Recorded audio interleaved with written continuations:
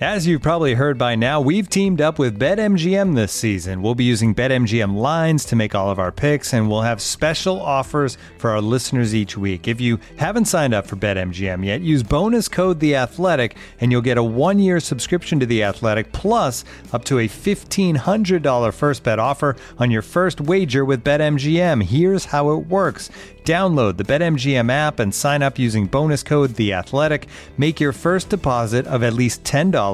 Place your first bet on any game and claim your voucher for a 1-year subscription to The Athletic.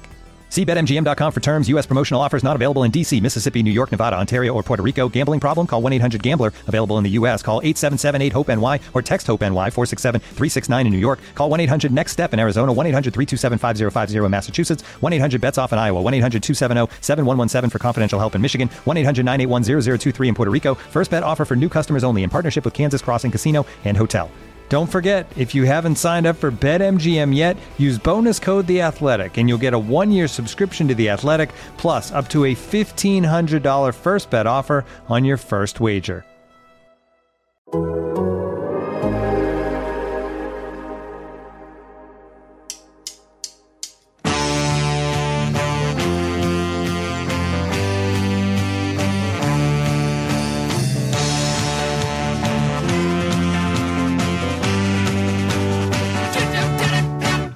Welcome to the Total Soccer Show and the latest edition of your favourite show format. It's take it or leave it. The concept is simple. You send us your hot takes and we decide if we're going to take them or leave them.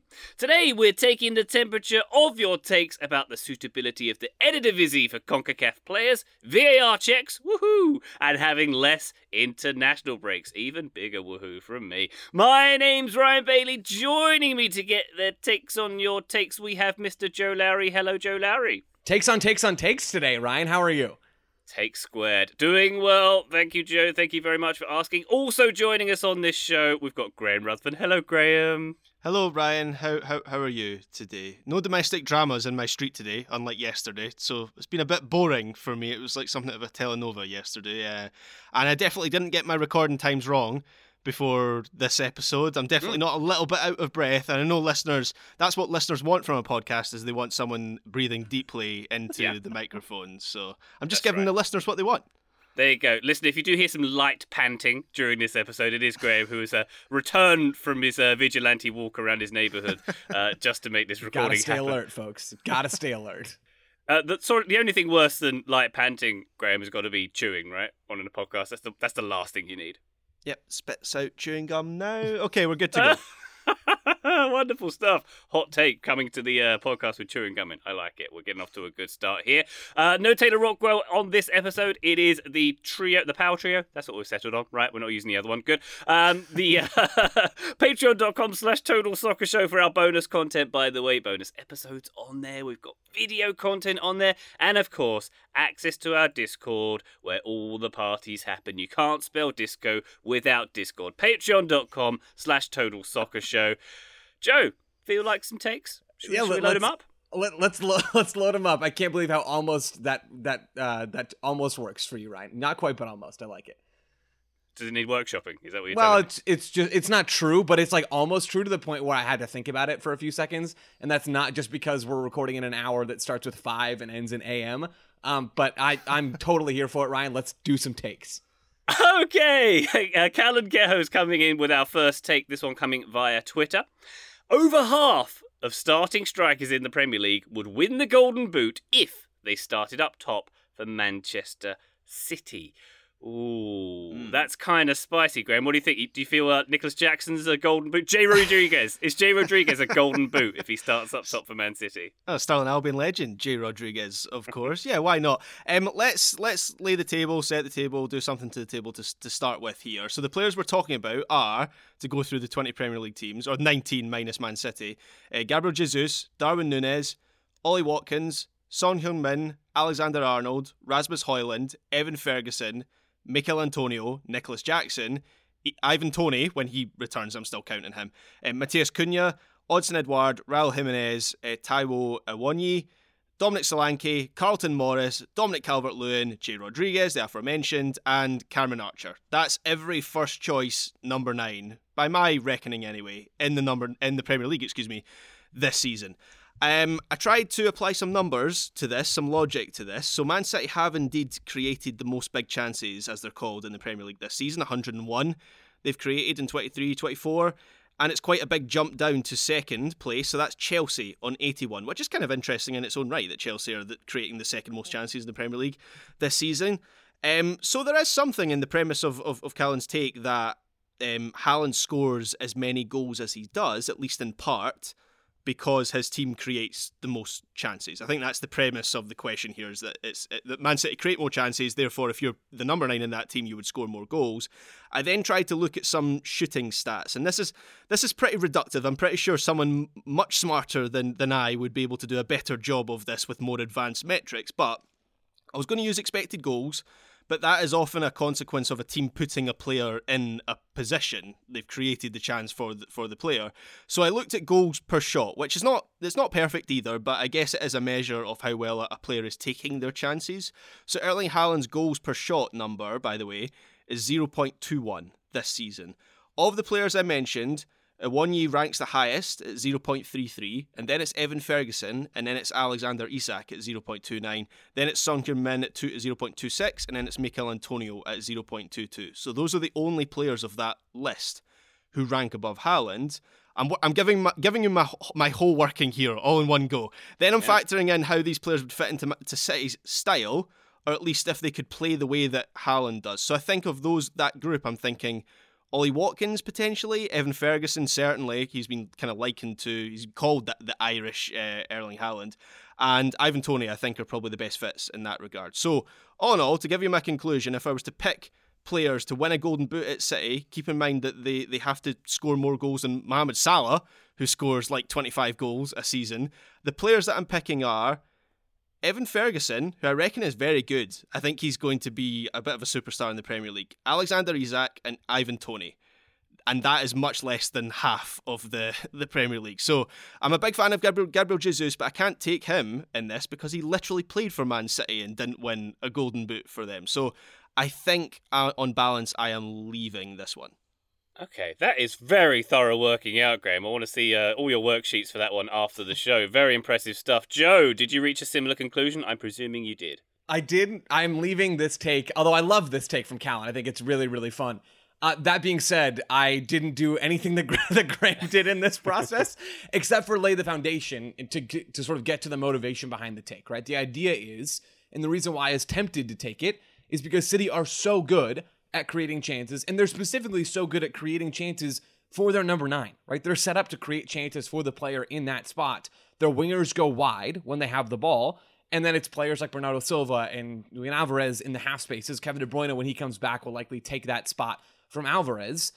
Generally, those players tend to be more playmaker types, although Alvarez does change the calculus there. But the play is really funneled into, at least in central areas, into the number 9. But I just don't think there are quite enough elite strikers who are at that level. And I parsed through some of the numbers too. I didn't go into the goals per shot. It's a little difficult with sample sizes and all that stuff. But it does give us some information on that front, absolutely. I had one difference from Graham, though, even though we came to the same conclusion. I don't think you get to 10. I did have Gabriel Jesus on my list. Absolutely. He's the first name on my list. Because when he's at Man City, he's not the clear starter, right? Not for any consistent period of time, anyway. It's Kun Aguero who's getting a bunch of the minutes there, and then Gabriel Jesus is never really the guy in the attack. Whereas with Arsenal, I know Saka and Martinelli are both dangerous players. Saka in particular is goal dangerous for them, but he is the guy, and I don't think it's a surprise that we're seeing Arsenal look so good, and Gabriel Jesus looks so good when he's in the lineup. So I have him on my list. I have Heung-min Son on my list. I have Ollie Watkins on my list. Maybe he's stretching it slightly, but he is a good player. I have Isak on my list. And then I am tempted by Darwin Núñez and Nicholas Jackson. It doesn't feel like those players have converted their chances at the rate maybe you'd expect, but they are both very, very good, even within their slightly dysfunctional teams. And yes, Chelsea do create a lot of chances, but they are dysfunctional in various ways. They're very good at finding opportunities, and that is the most important part about goal scoring, is finding the chance in the first place. So maybe you can get the list up to 6 or 8, but 10 feels like you're asking a lot. Just going back to Gabriel Jesus, I take your point, Joe, that he wasn't the main man when he was at City, and even when he did start games, he would often start out in a wide position, Right? And Guardiola would use a more of a kind of false nine, Phil Foden in the middle, or Sergio Aguero when he was still at Manchester City. But I would argue that Jesus plays that role very differently to someone like Erling Haaland. I'm sure you would agree with that. He's more, even for Arsenal, where he is kind of the main man in that attack, he's more of a facilitator. We've spoken about this a number of times, that he's the player that he creates the space for the likes of Martinelli and Odegaard and Saka. And if I'm looking back at last season, and this is where I wish I had goals per 90 minutes in front of me. I haven't been able to find them in the time that you were talking, Joe. But I do have the goal numbers from last season. And the caveat here is that Jesus was injured for like 10 games last season, I believe. He was Arsenal's 4th top scorer last year, behind Saka, Odegaard and Gabriel Martinelli. So that just kind of highlights my point that he's a facilitator. So I think if you put him in that City team, he does a very good job. I just wonder if the players around him are emboldened as goal scorers rather than him being the Golden Boot winner in that team, if that makes any sense. Yeah, okay. I am leaving this also because of what Graham and what Joe said. I think Callan's take, Graham, comes from the fact that, you know, that Man City goal where you cut back and someone else taps it in, it feels so automatic that I think we've even discussed on TSS, like, could one of us be a Man City striker and get some goals on a season? So to finish off this question, would you get a goal if you started every Man City game, Graham? No, I don't think I would. No. I think it's very difficult to score a goal in the Premier League, even if you are playing for Manchester City. I take your point, Ryan, that they do have that muscle memory, Man City, of the Pep Guardiola, the City pullback. Although we are seeing fewer of those chances created since Haaland has kind of come into this team. They have changed in that regard. Callan's question talks about starting centre forwards. I kind of wonder if you put someone like Bukayo Saka into the City team, whether he would have his goal scoring opportunities lifted as a result of that. Would he? Because, you know, we're talking about Salah being the other contender for a Golden Boot in the Premier League. He's not a centre forward, not in a traditional sense anyway. He's a wide forward. So is there maybe a wide forward somewhere in the Premier League, like Marcus Rashford? Would he maybe have a chance of a Golden Boot if he's playing at Man City? I don't think it's impossible, right? Rashford is probably just outside the list that I would have, even if we expand it out. But he's someone who thrives running in behind and has always sort of been this positional tweener. And kind of Son is as well, right? He's playing as a 9 for Tottenham, but hadn't been playing that role for the entirety of this year. Has done it before, but not consistently because Harry Kane was there. He's just an elite goal scorer. He's just really, really good at finding those pockets of space, getting on the ball and putting it in the back of the net. Salah doesn't play as wide typically as Bukayo Saka does, right? You get Salah much more in the half spaces and even drifting centrally at times. But I think there are players who are flexible enough in the Premier League and in other leagues around the world, right? Who could take the goal-scoring burden and really make it their own. Also, Ryan, I would not score for Manchester City, to tie that back, because I'm bad at soccer. Oh, don't put yourself down, Joe.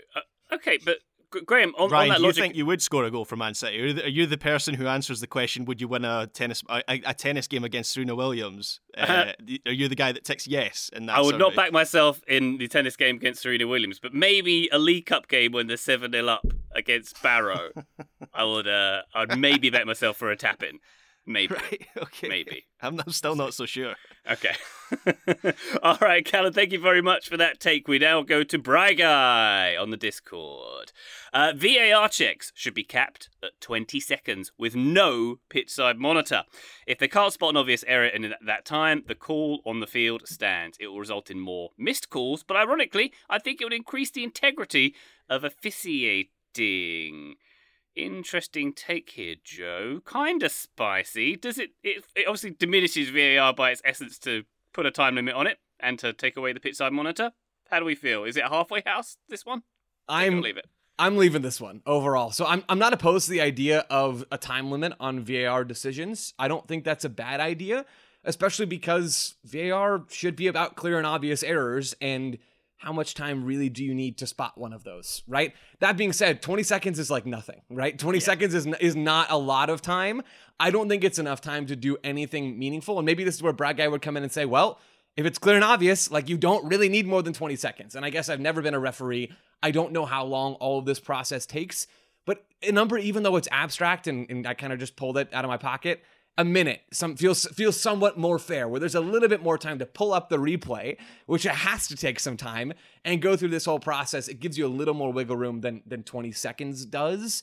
But again, I'm not opposed. Like, I was tempted to take this because I'm not opposed to getting adding some sort of cap onto the timing of all this. And I'm certainly not opposed to getting rid of the monitor that the ref goes over to look at on the sideline. Agreed. So I learned a lot about that in doing research for this episode. I didn't really know exactly what that was for. I didn't have a great grasp on it. So I guess the idea with the pitch side monitor is it's not like the ref is going over there because the VAR can't decide on a call. That's not what's going on. The ref goes over there because the VAR has told them, like, hey, you've gotten this wrong, right? This decision in all likelihood is going to be reversed. Go over and look at it, because the referee by law has to make that decision themselves. VAR cannot overturn the call by the referee. The referee, under advisement from VAR, has to turn over their own call, right? That, I guess, kind of makes sense, because you want a game to ebb and flow from the same person, right? You want them to be the one in charge. I can understand the motivation behind it.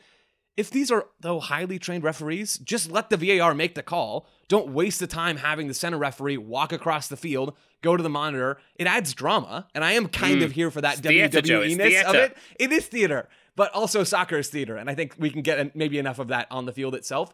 So I am leaving this overall mostly because of the 20-second thing, and I also don't understand really at all what it means by it would increase the integrity of officiating. Maybe I'm just too stupid to understand what that means. I don't know. I don't get it. But anyway, somebody else can talk now, but I'm leaving it. But I'm into the idea of getting rid of the pitch side monitor because that seems dumb.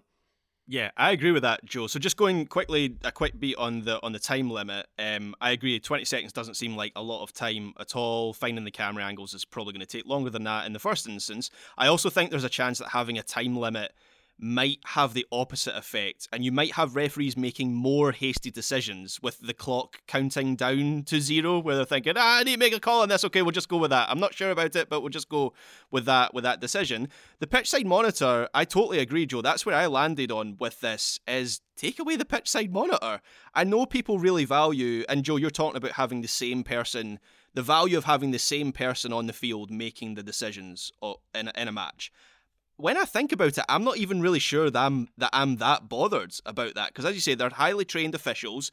You already have the principle of lines people making decisions on the... And I know technically that's a guidance. The referee can actually ignore an offside flag. But when have we ever seen that in a match? When an offside flag goes up and the referee doesn't make the decision. So we already have the principle of other people on the field making decisions on behalf of the referee.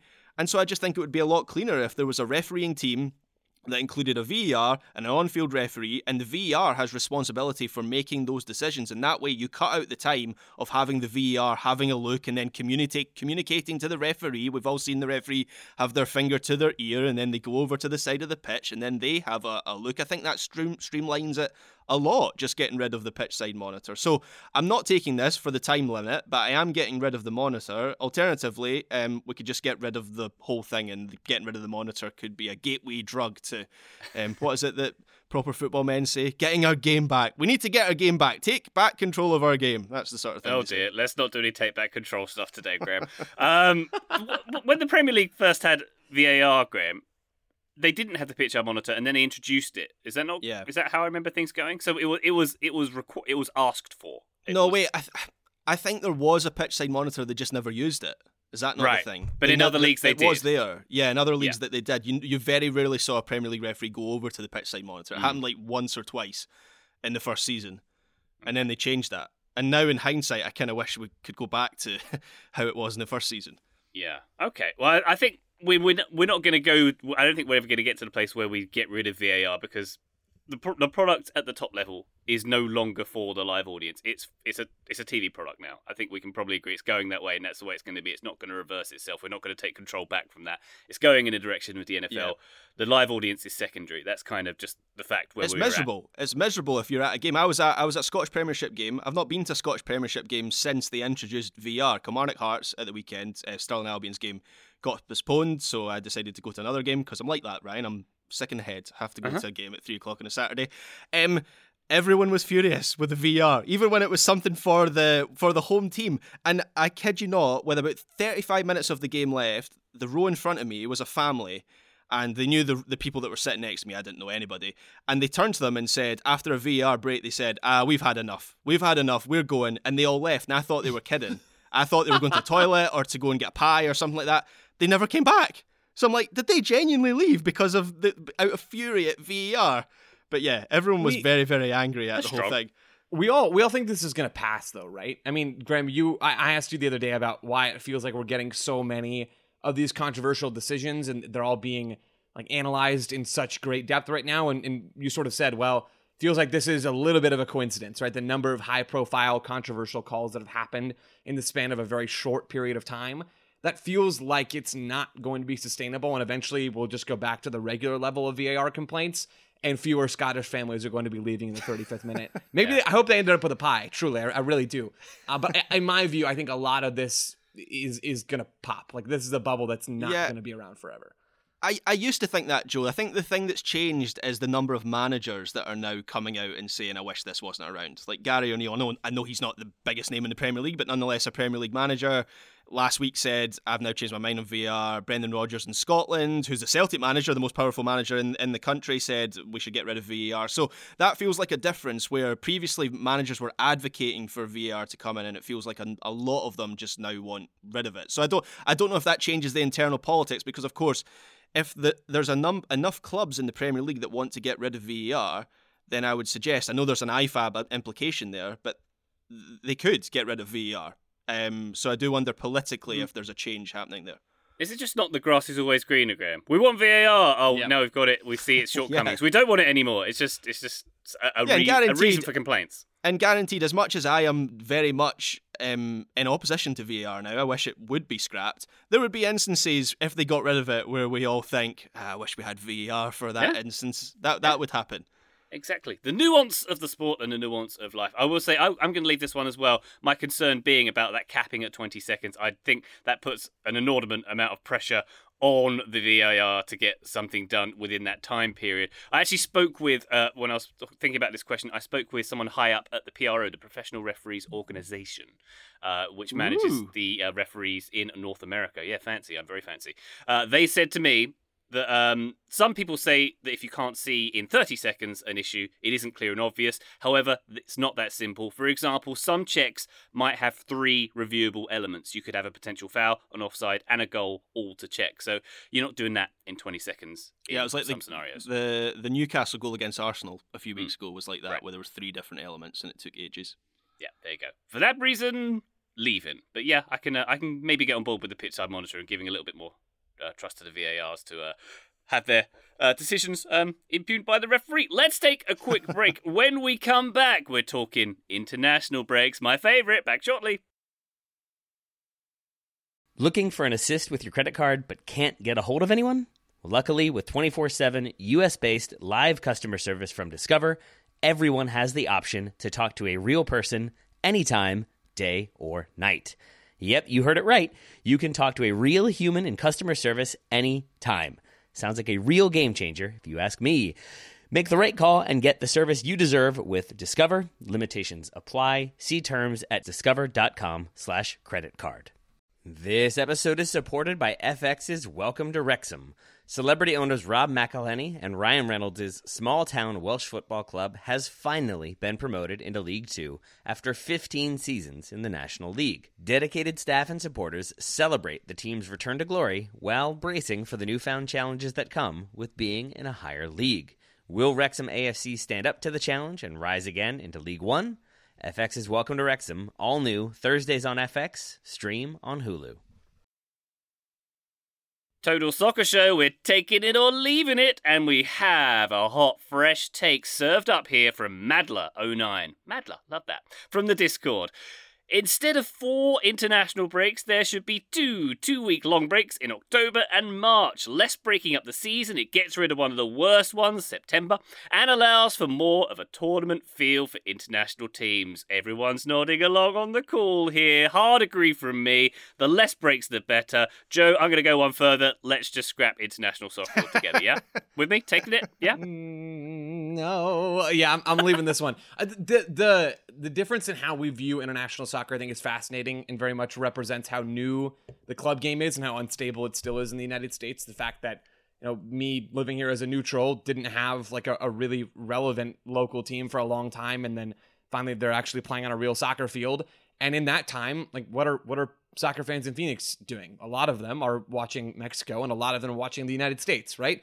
You go around into these markets that have either never had teams, still don't have teams, or don't have teams that have been around for very long, and the rooting interest is placed in the national team. And I recognize that is a very different perspective than what happens across the Atlantic and certainly happens in the United Kingdom. So all that to say, I think there are reasons why we disagree on this, but we definitely disagree. So I'm leaving this. And I'll say this. I don't think having a little less whiplash, right, of club soccer, international soccer, club soccer, that's a positive. I think that is a benefit to this. And I don't particularly enjoy, as someone doing like what we do, and even just as a soccer fan, realizing, club soccer's on break this weekend. That's not super convenient. And then you got to switch into national team mode, right? Some of that is a little jarring as a consumer. So I do see some positives here from the club side. Fewer interruptions is a benefit, I would imagine, for them. And from the international perspective, having 2 weeks at a time instead of just 1 week or whatever it ends up being, right? It would help teams gel and build their tactical identities and on-field chemistry, I think, in a more consistent way and maybe even a more sustainable way, which would presumably make the quality of international soccer a bit better. Now, there's trade-offs on the other side, right? Maybe going so long without windows would make the quality worse. But the real reason I'm leaving this isn't because of those potential trade-offs. The reason I'm leaving this is based off of squad selection and younger players. I think this is a massive downside for younger players, basically half as many chances to get your first call-up. That is kind of crappy for players who are trying to break into a team, and may be a net negative, even with the benefit of those longer consecutive training time for smaller countries, basically for the non-elite countries. If you're trying to figure out your best squad, but you've got 2 chances a year to do it outside of World Cup qualification, maybe a couple of other random things along the way, that is not something that I think national team coaches would like. And as someone who really does enjoy international soccer, I'm gonna leave this one. Graham? I'm doing the Italian hand gesture for taking a tioli. I'm taking this one all day long. I had in my notes that I couldn't really think of a downside. Joe's just given me a downside. He's right. There would be fewer call-ups and maybe fewer opportunities for younger players to get into squads. I don't know if that's a FIFA mandated thing, but couldn't the US or any other country just expand the squad so that there are more call-ups? You could, but then it's not the same experience, right? Not only you're in the camp, which is good, but now your camp has 35 players and you're not training 11v11 with the first choice. And it's just a very, very different, almost unsoccer-like environment. But I guess for players at Chelsea, there's no difference going from the world's giantest squad to the international giant squads. Well, they're not even in the same dressing room as the right. first team squad. Right. But yes, absolutely, I am taking this one. By the way, Madler09 is right that the September break is the worst one because you're just getting into the swing of the new season. New storylines are starting to emerge. You've had the summer. You've had 2 months of no club football, and then everything grinds to a halt. What makes it worse, Graham, is the October. The one coming pretty 3 weeks afterwards as well. Well, you've got September, October, and November. Yeah. I also think November. I'm not a huge fan of the November one because by that time, a lot of the teams have already qualified for tournaments, and there's a lot of sort of meaningless games. I was in the unique position of Scotland being in that position this time round, where our 2 games in November didn't mean anything at all. So it kind of does feel it doesn't feel appropriate to stop the club season for that either. So I think both on the club side of things and international side of things, it just helps with maintaining the momentum of the club season. And in the question, there's the talk of a tournament feel. That's the thing that really attracts me to this, is that you would almost have, I think the March and October breaks would be treated like mini tournaments, like mini World Cups. And I really like that idea because I think that allows... I often think when international football, you almost need when you start a new Netflix show and they give you the recap of what's happened previously and before the first episode of a new season, it almost feels like with international soccer, you need that sometimes where you come back into the international break and you think, what happened in the last one? You can't really remember previous results or performances, or I certainly can't. So having them bunched together, I think it allows you to build storylines about the national teams. It allows you to build the momentum. It gives people time to get interested in the national teams for a prolonged period of matches. And Joe mentioned whiplash. It avoids that whiplash of going from club to international over like three months. So yeah, absolutely, I'm taking this one. Okay, as previously stated, I'm taking it too. I think actually, Graham, there was a point where you and I were both writing for Bleacher Report where we would churn out churn, consistently. And one of the ideas I proposed, and which I still kind of like, I don't know how it works practically these days, was to have all qualification in odd summers. Say, like, all qualification for Euros, treat it as a mini tournament in the odd year, and for World Cup qualification, do it in the odd year before the World Cup. So that's a mini tournament in itself. No international breaks. Just get all your friendlies done in the summer. International breaks, in the summer. Replacing friendlies. I'm not totally in opposition to that. I just think having a full year between the end of qualification to then the tournament starting, like you have such an element of the unknown. Like teams will have changed makes so it better, much in right? that time. Makes it more chaotic. I don't know if it makes it better, but I am generally in favour of bunching the internationals together a bit more. I actually, not just from the club side of things, but also the international side of things. I think it would improve the international game as well. Joe, you buying that? A qualification tournament? Would that spice things up for you at all? Maybe. I think overall this is good for the club soccer and bad for international soccer, and wherever you fall on that spectrum of what you enjoy more is probably where you're gonna go here. Yeah. So really I need Taylor here, and then we'd be 2-on-2, and then we'd be at a stalemate. That is fair indeed. Madla, thank you very much for that take indeed. We go now to James Lambert, who's submitted this take on the Twitter, on the X, on the 10. On that thing, quality winning players like Darlington Nagbe and Julian Gressel have been still shuttled around MLS. This is a sign of the failure of MLS roster rules, which force teams to suppress the salaries of players just below DP level or move them on when they succeed. Joe, take, leave, yes, no. I'm taking this with the caveat of I don't know exactly what James means by failure, because it's by design, right? Having players have to move and limiting the amount of quality that can be on any one roster is by design. That's what Major League Soccer wants in its current format, at least. When you have good players and they want to get paid, you can't fit all of them into your team in a salary cap league. That's what happens in American sports. I think what James is getting at, though, is not that it's like this failure of how the rules are currently constructed, but that MLS is being held back by the teams being so limited when it comes to building their rosters and then maintaining them, that these teams in MLS are not truly gaining ground when it comes to improving their product so that more people want to watch it. And that I absolutely agree with. I think this is by design of the rules, but it's not ideal for where MLS is right now and the opportunity that it has while a certain Lionel Messi is playing in their league. I'm into the idea of there being some sort of spending threshold that teams can't go over. I don't think MLS turning into the Bundesliga, where there's not generally that much title intrigue, or Ligue 1, where there's even less, is good for Major League Soccer. Like, I don't think that's a good idea, and I think these European leagues are trying to figure out a way out of that happening all the time. And they are having a much harder time doing it than from where MLS sits, where they're obviously farther away on the quality spectrum, but on the competition side, there is at least some intrigue as the year goes on. So I do think that for MLS to take a step forward to improve the quality of their own league, teams need to have a handful of Gressels and of Nagbys to go along with their Dennis Bouangas and their Cucho Hernandez and their, maybe the occasional former European star here and there, right? Right now, these teams don't have enough of those players that are making $1 million or $1.3 million or whatever it is, right? In that tier, they don't have enough players to go out and consistently put together elite lineups that can compete against Liga MX teams and perform really, really well in difficult environments. And more importantly, to draw the casual viewer. And that's by design right now, right? That is how the roster rules are built, is to limit what these teams can do when it comes to spending and to try to keep everybody bunched together. There's obviously benefit to that. As I said, there is also obviously, as James is getting to, flaws with that. So that design, and really the extent of that design, I think is holding this current era of Major League Soccer back. We've talked about this before. And I do agree with James that it is a problem. So I'm taking this. Yeah, Joe, when you say it's by design, do you mean with the consequence or the intended consequence being parity between teams? Is that right. Why MLS has this in place? MLS wants parity. They also have a lot of owners that don't really want to spend a lot on their soccer teams, right? They want to have their asset value increase over time and sit back as their team appreciates, and that's their right to do as the owner of a sports team. Like, they own that thing. They can make that decision, but MLS has a lot of folks that don't really want to open up the pocketbook. And MLS also, I think, understandably so, to an extent, values parity so that they don't turn into some of the European leagues that just simply don't have that, or even have that among 2 teams or 3 teams. La Liga is a duopoly, or maybe if you toss Atleti in there every now and then.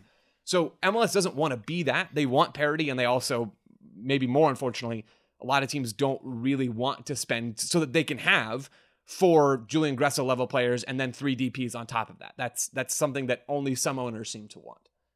Yeah, and I think the parity in the league is something that is worth protecting, because I predict that in the next 10 years, the lack of parity that we see, the inequality that we see in the big 5 European leagues is going to become a real problem for those leagues. I think fans will get fed up after a while, and I think that could become a real selling point for MLS over the next 10 years. So they do need to protect that to a certain extent, but you can't build interesting storylines, and players can't establish connections to clubs and fan bases if they're moved on every time they succeed. And even as people who talk about MLS, we talk about the good teams, right? You think of like Premier League, La Liga, we talk about the good teams, and so teams have to be allowed to build something that lasts more than like 2 seasons, which is kind of how it feels with MLS at the moment. So yeah, I think James is onto something. I'm taking this one as well. We've spoken a number of times on the show about the MLS roster rules and how they prevent certain teams from building things. I think they need to raise the floor that the bottom rung players are, the amount that they're earning every season. But I also think that tier 2 and tier 3 below the DPs, is also where some of the money needs to be injected. And I guess that's players like Darlington Nagbe and Gressel. Walker Zimmerman was another player that sprung to mind, who kind of was passed between teams before he was made a DP at Nashville, and they locked him down. These players are important players for the league, and I do think they need to be looked after a little bit more. I get the sentiment as well, Graham, but the concept of players being moved on quite a lot is not entirely unique to MLS in its defence. If you look at lower league soccer in the UK, for example, like for FC Wimbledon, we'll have an outstanding player who we know, like we've got one at the moment, Almaty, a striker, who I know is going to be sold in January because the finances dictate it. So you still get a churn of players, but for different reasons, right? Yeah, that's the key thing. The fact Wimbledon just don't have the money to keep him around, whereas it's all money, an though, LAFC or an LAFC or whatever, they have the money. They've got rich owners. They're rich clubs. They're having to get rid of players. Or even if we're talking about Columbus with Nagbe and Gressel, they're having to. I know they've joined Columbus from other clubs, but let's just say they were moving on again. They've got the money to keep these players. It's the roster rules that are forcing them. How many times have we had a successful team in MLS? They enter the CONCACAF Champions League or whatever that's called now, the Champions Cup, and it's almost like, well, this team's going to be weaker next season because they're going to have to get rid of some of their key players. That just makes it difficult for them to build anything that's sustained and is lasting. But I suppose, yeah, that's fair. But I suppose by the same means, it's economics that are forcing those players to move on, both in the example I gave and in MLS, isn't it? Whether it's a different kind of economics, but it's still money that's forcing those changes. I think that's certainly true. It's just a matter of where that pressure is coming from, right? Whether it's coming from the level and sort of the natural financial constraints that come from other teams around you just straight up being richer, or whether it's coming from rules that are imposed upon you by the league that you're playing in. And I think MLS is obviously in that second category in a lot of cases, and a club like Wimbledon is in the first category. So different financial pressures along with, it's all allocation money or actual money, depending on the situation. There we go. All right, James, thank you very much for that take. By the way, Graham, a handful of Gressels is my new band's name. I hope you come and see us on tour at some point. I'll be using that in the future. We're going to take a quick break. When we come back, a few more takes for you. Looking for an assist with your credit card, but can't get a hold of anyone? Luckily, with 24/7 US-based live customer service from Discover, everyone has the option to talk to a real person anytime, day or night. Yep, you heard that right. You can talk to a real human in customer service at any time. Sounds like a real game changer if you ask us. Make the right call and get the service you deserve with Discover. Limitations apply. See terms at discover.com/creditcard. This episode is brought to you by Michelob Ultra, the official beer sponsor of the NBA. Want to get closer to the game than ever before?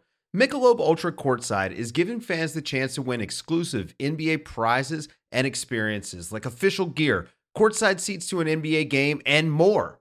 Head over to MichelobUltra.com/courtside to learn more. Total Soccer Show, we are tiorlying. That's what the cool kids are saying, Graham. That's what I hear. Tiorlying. Yeah. Okay. Sure. Okay, if you say so. I actually quite like it. I used it earlier. I'm not going to give you too much of a hard time for that. I like it. Use it all you want. It's got a ring, doesn't it? I like it. Diorlying right now is Riley Cycle, who has submitted their take via our listener questions form. Sure. Despite playing lower level of competition, being in CONCACAF is better than being in other confederations because it allows the USMNT to practice the most important principles a national team needs. How to be confident with the ball and how to break a defensive low block. What do you think, Joe? Are you taking this? Are we presuming you can't practice those principles in, say, UEFA or any other confederation? Yeah, that's the problem. So my first instinct was like, yeah, that is a really useful part of CONCACAF. The fact that the U.S. gets to work on breaking down blocks and that they end up being the protagonist in a lot of games. I think it's great that the U.S. gets those reps, but Ryan, you just got to the heart of the matter, right? You take another step back and you think, oh yeah, you can get that and you can get other stuff in other confederations too. You get the challenge. Let's take South America, for example. You get the challenge of breaking down Peru in World Cup qualifying, who are struggling right now in CONMEBOL.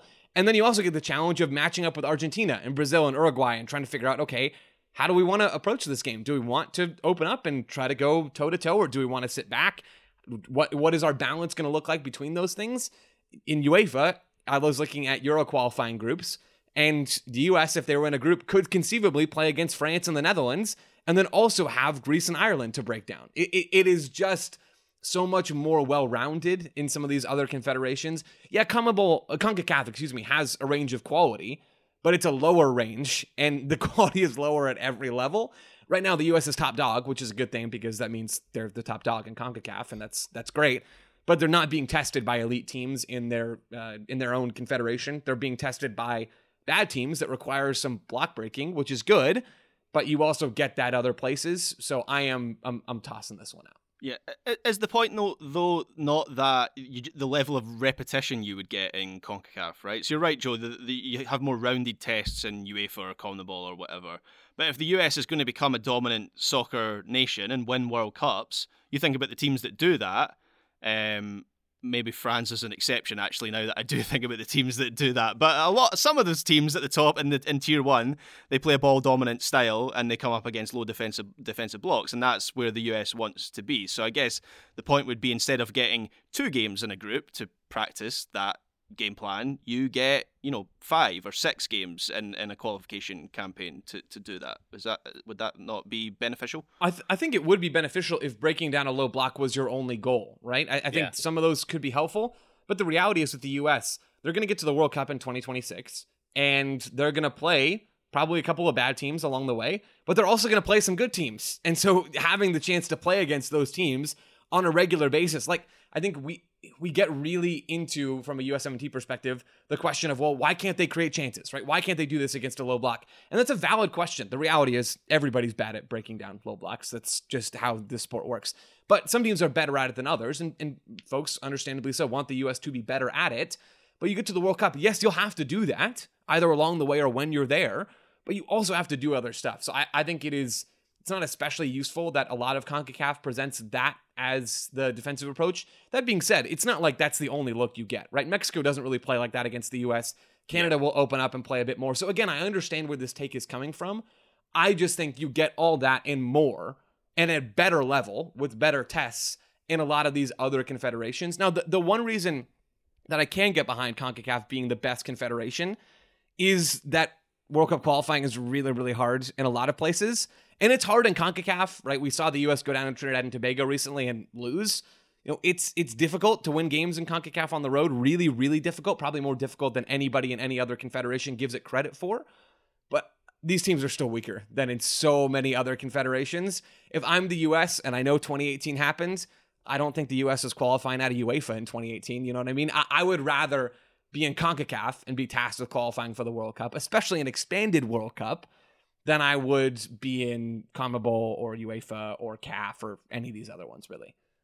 Yeah, that's fair. So Joe is Levy McLeverson. Graham, you are also?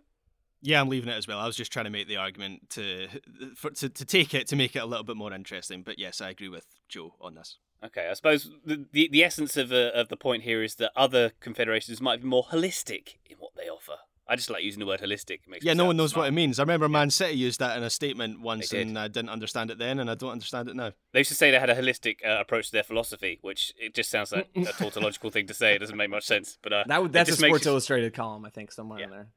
Very good. All right, we are taking a holistic approach to Tioli today, and we have one more for you from Socrates. It's not Socrates, it's Socrates. I like it. That. Yeah, it's good. Good handle. On Twitter.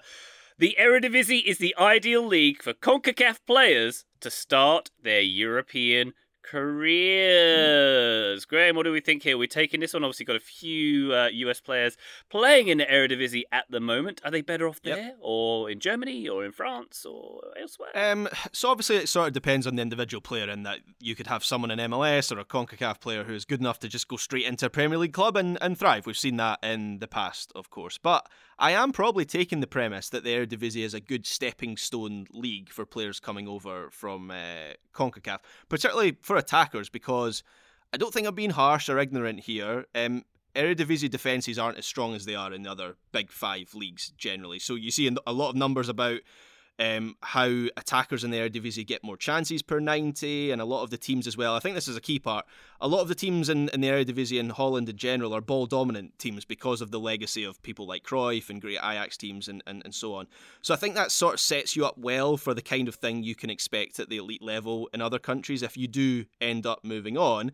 I think you could make a similar argument about other leagues, about Ligue 1 in particular, but my impression of Ligue 1, having watched more of that league certainly this season, because Eredivisie isn't shown on UK TV this season, but my impression of Ligue 1 is that you get a lot more kind of counter-attacking teams, which might be good for you if that's your style as a player. Folarin Balogun did very well at Rem last season, but that might not give you the best grounding at the elite level playing in that style. Obviously, these are sweeping generalisations, but nonetheless. I also saw some numbers from a study that said there are more scouts at Eredivisie matches than any other league in the world. So Portugal was pretty close in that number.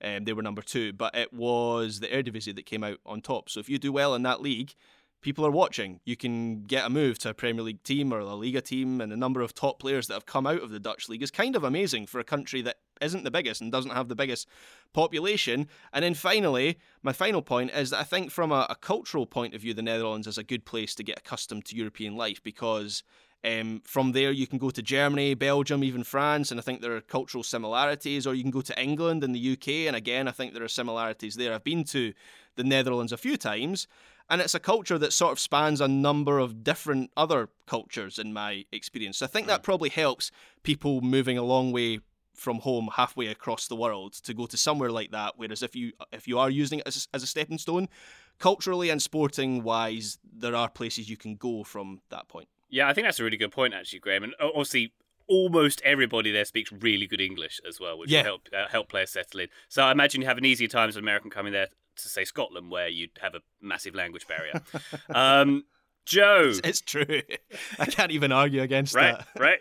I know. Joe, is there something about the Eredivisie you think that makes it a special landing spot for CONCACAF I think there's players? a few things. Specifically, we talked about the English language, but not even just for American players coming from CONCACAF, but other players coming from this region as well, right? Players from Costa Rica, Trinidad and Tobago. Like, you can go into all of these other areas.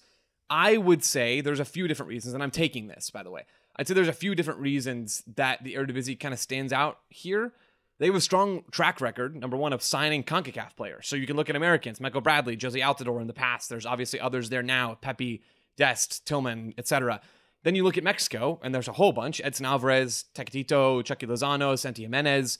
There's others there too. Then they've had Costa Rican players. They've had players from Trinidad and Tobago, right? They've signed players from a host of different CONCACAF nations, and that track record is valuable, right? Eredivisie teams looking in this part of the world, and everybody's looking over here, but the Eredivisie actually going and executing on it creates a pathway where there are legitimate channels for these players to go and move, maybe with less resistance than there'd be in other places. The other things I've got on my list as to why I think this is probably the case: it's a good but not great league. It's clearly outside of the top European leagues, which makes playing time feasible for younger players. And making a move, you kind of want to go and actually play in a lot of cases, and the bar is lower, right? I don't think that's unfair to say. And then the last one, the Eredivisie is heavily scouted by the elite of the elite leagues, right? It's a launch platform. Every big club in the world knows every player who plays for PSV, every player on their bench, every player for Ajax, every player for Feyenoord. They have a huge track record of moving players on. So it's not just the fact that they're looking in CONCACAF, which obviously they are, but it's the fact that everybody's looking to them in a way that I'm not sure these big clubs look really at any other league. I think they're paying a ton of attention to the Eredivisie, which is a really valuable thing. Yeah, I think that's fair. I don't know what the UEFA coefficients, Joe, but I always put sort of Portugal on the same level as the Eredivisie, for example. But it does feel like Holland has a bit more visibility, right? Yeah, it certainly seems that way. I think about Portugal and the Netherlands as like kind of the next two, right? France is, I think, probably the best hotbed for talent, and a lot of that talent is French. And then you look at outside of Ligue 1, which is probably the 5th best league in the world by a pretty big gap from 5th to 4th. But you look at Ligue 1, you look at the Netherlands, you look at Portugal, and then there's some, more Eastern European leagues as well, and MLS is kind of making waves in this, in South America, all that stuff. But yes, I think all that is totally fair. Wonderful stuff. All right, guys, I think we've taken it, and now it's time to leave it. Graham, have you had fun today? Have you recovered? Yes, I have. I've just caught my breath. It's taken me 47 minutes, but I've managed it. It says a lot about my personal fitness. I think it's very impressive the way your recovery rate, your VO2 max must be very impressive. I think we should all go on the pie-based diet that you have. That's my advice for VO2. What did you say? VO2 max? Your VO2 max is your recovery rate, I think. That sounds like an oil that you put in your car. I'm sure that's not a real thing. Yeah. Okay, that's Graham's take on fitness. Everybody, Graham, thank you very much for taking it on Leaving It today. Thank you, Ryan Bailey. Joe Lowry, a pleasure as always, my good sir. And listener, just so you know, Joe had to get up and start recording at 5:45 local today. Joe, thank you very much for being an early bird today. Oh, thank you, Ryan. I will say I was the one who asked us to record it this time because I've got a flight to Ohio to catch. So thank you to you guys for recording at a different time, and Graham for disrupting your fitness rhythm to join us today. What's happening in Ohio? Anything fun? Unsure. I'm not totally sure on what's going to happen there. I've heard there are rumors of a media soccer game happening on Friday, and I'm going without both turf shoes or cleats, and I'm going to hope to scrounge them up while I'm there and embarrass myself on the soccer field. Are you going Joe got without some Columbus food wrecks from Gas. I did on Monday, and so he's now he's flying to Ohio to seek those out. It's a Columbus food tour, is what's happening. 100%. Yeah. Joe, you need to bring some cleats or some shoes with you, right? It's not by design that you're not bringing them. You're gonna. Yeah, it's not by design. I don't have any turf shoes, and I'm assuming we're playing on turf. So my thought was, why pack them and buy them here? I'll just figure out and get some when I'm there, or borrow some, or I don't know. We're playing it by ear, baby. Flying by the seat of our pants. I've done that exact same thing where I was invited to an MLS pickup game and I had to go and buy turf shoes in New York. So I've been there, Joe. Go and buy them. You're just hoping the Adidas PR's listening. That's what's I'm not getting any shoes from Adidas. No chance.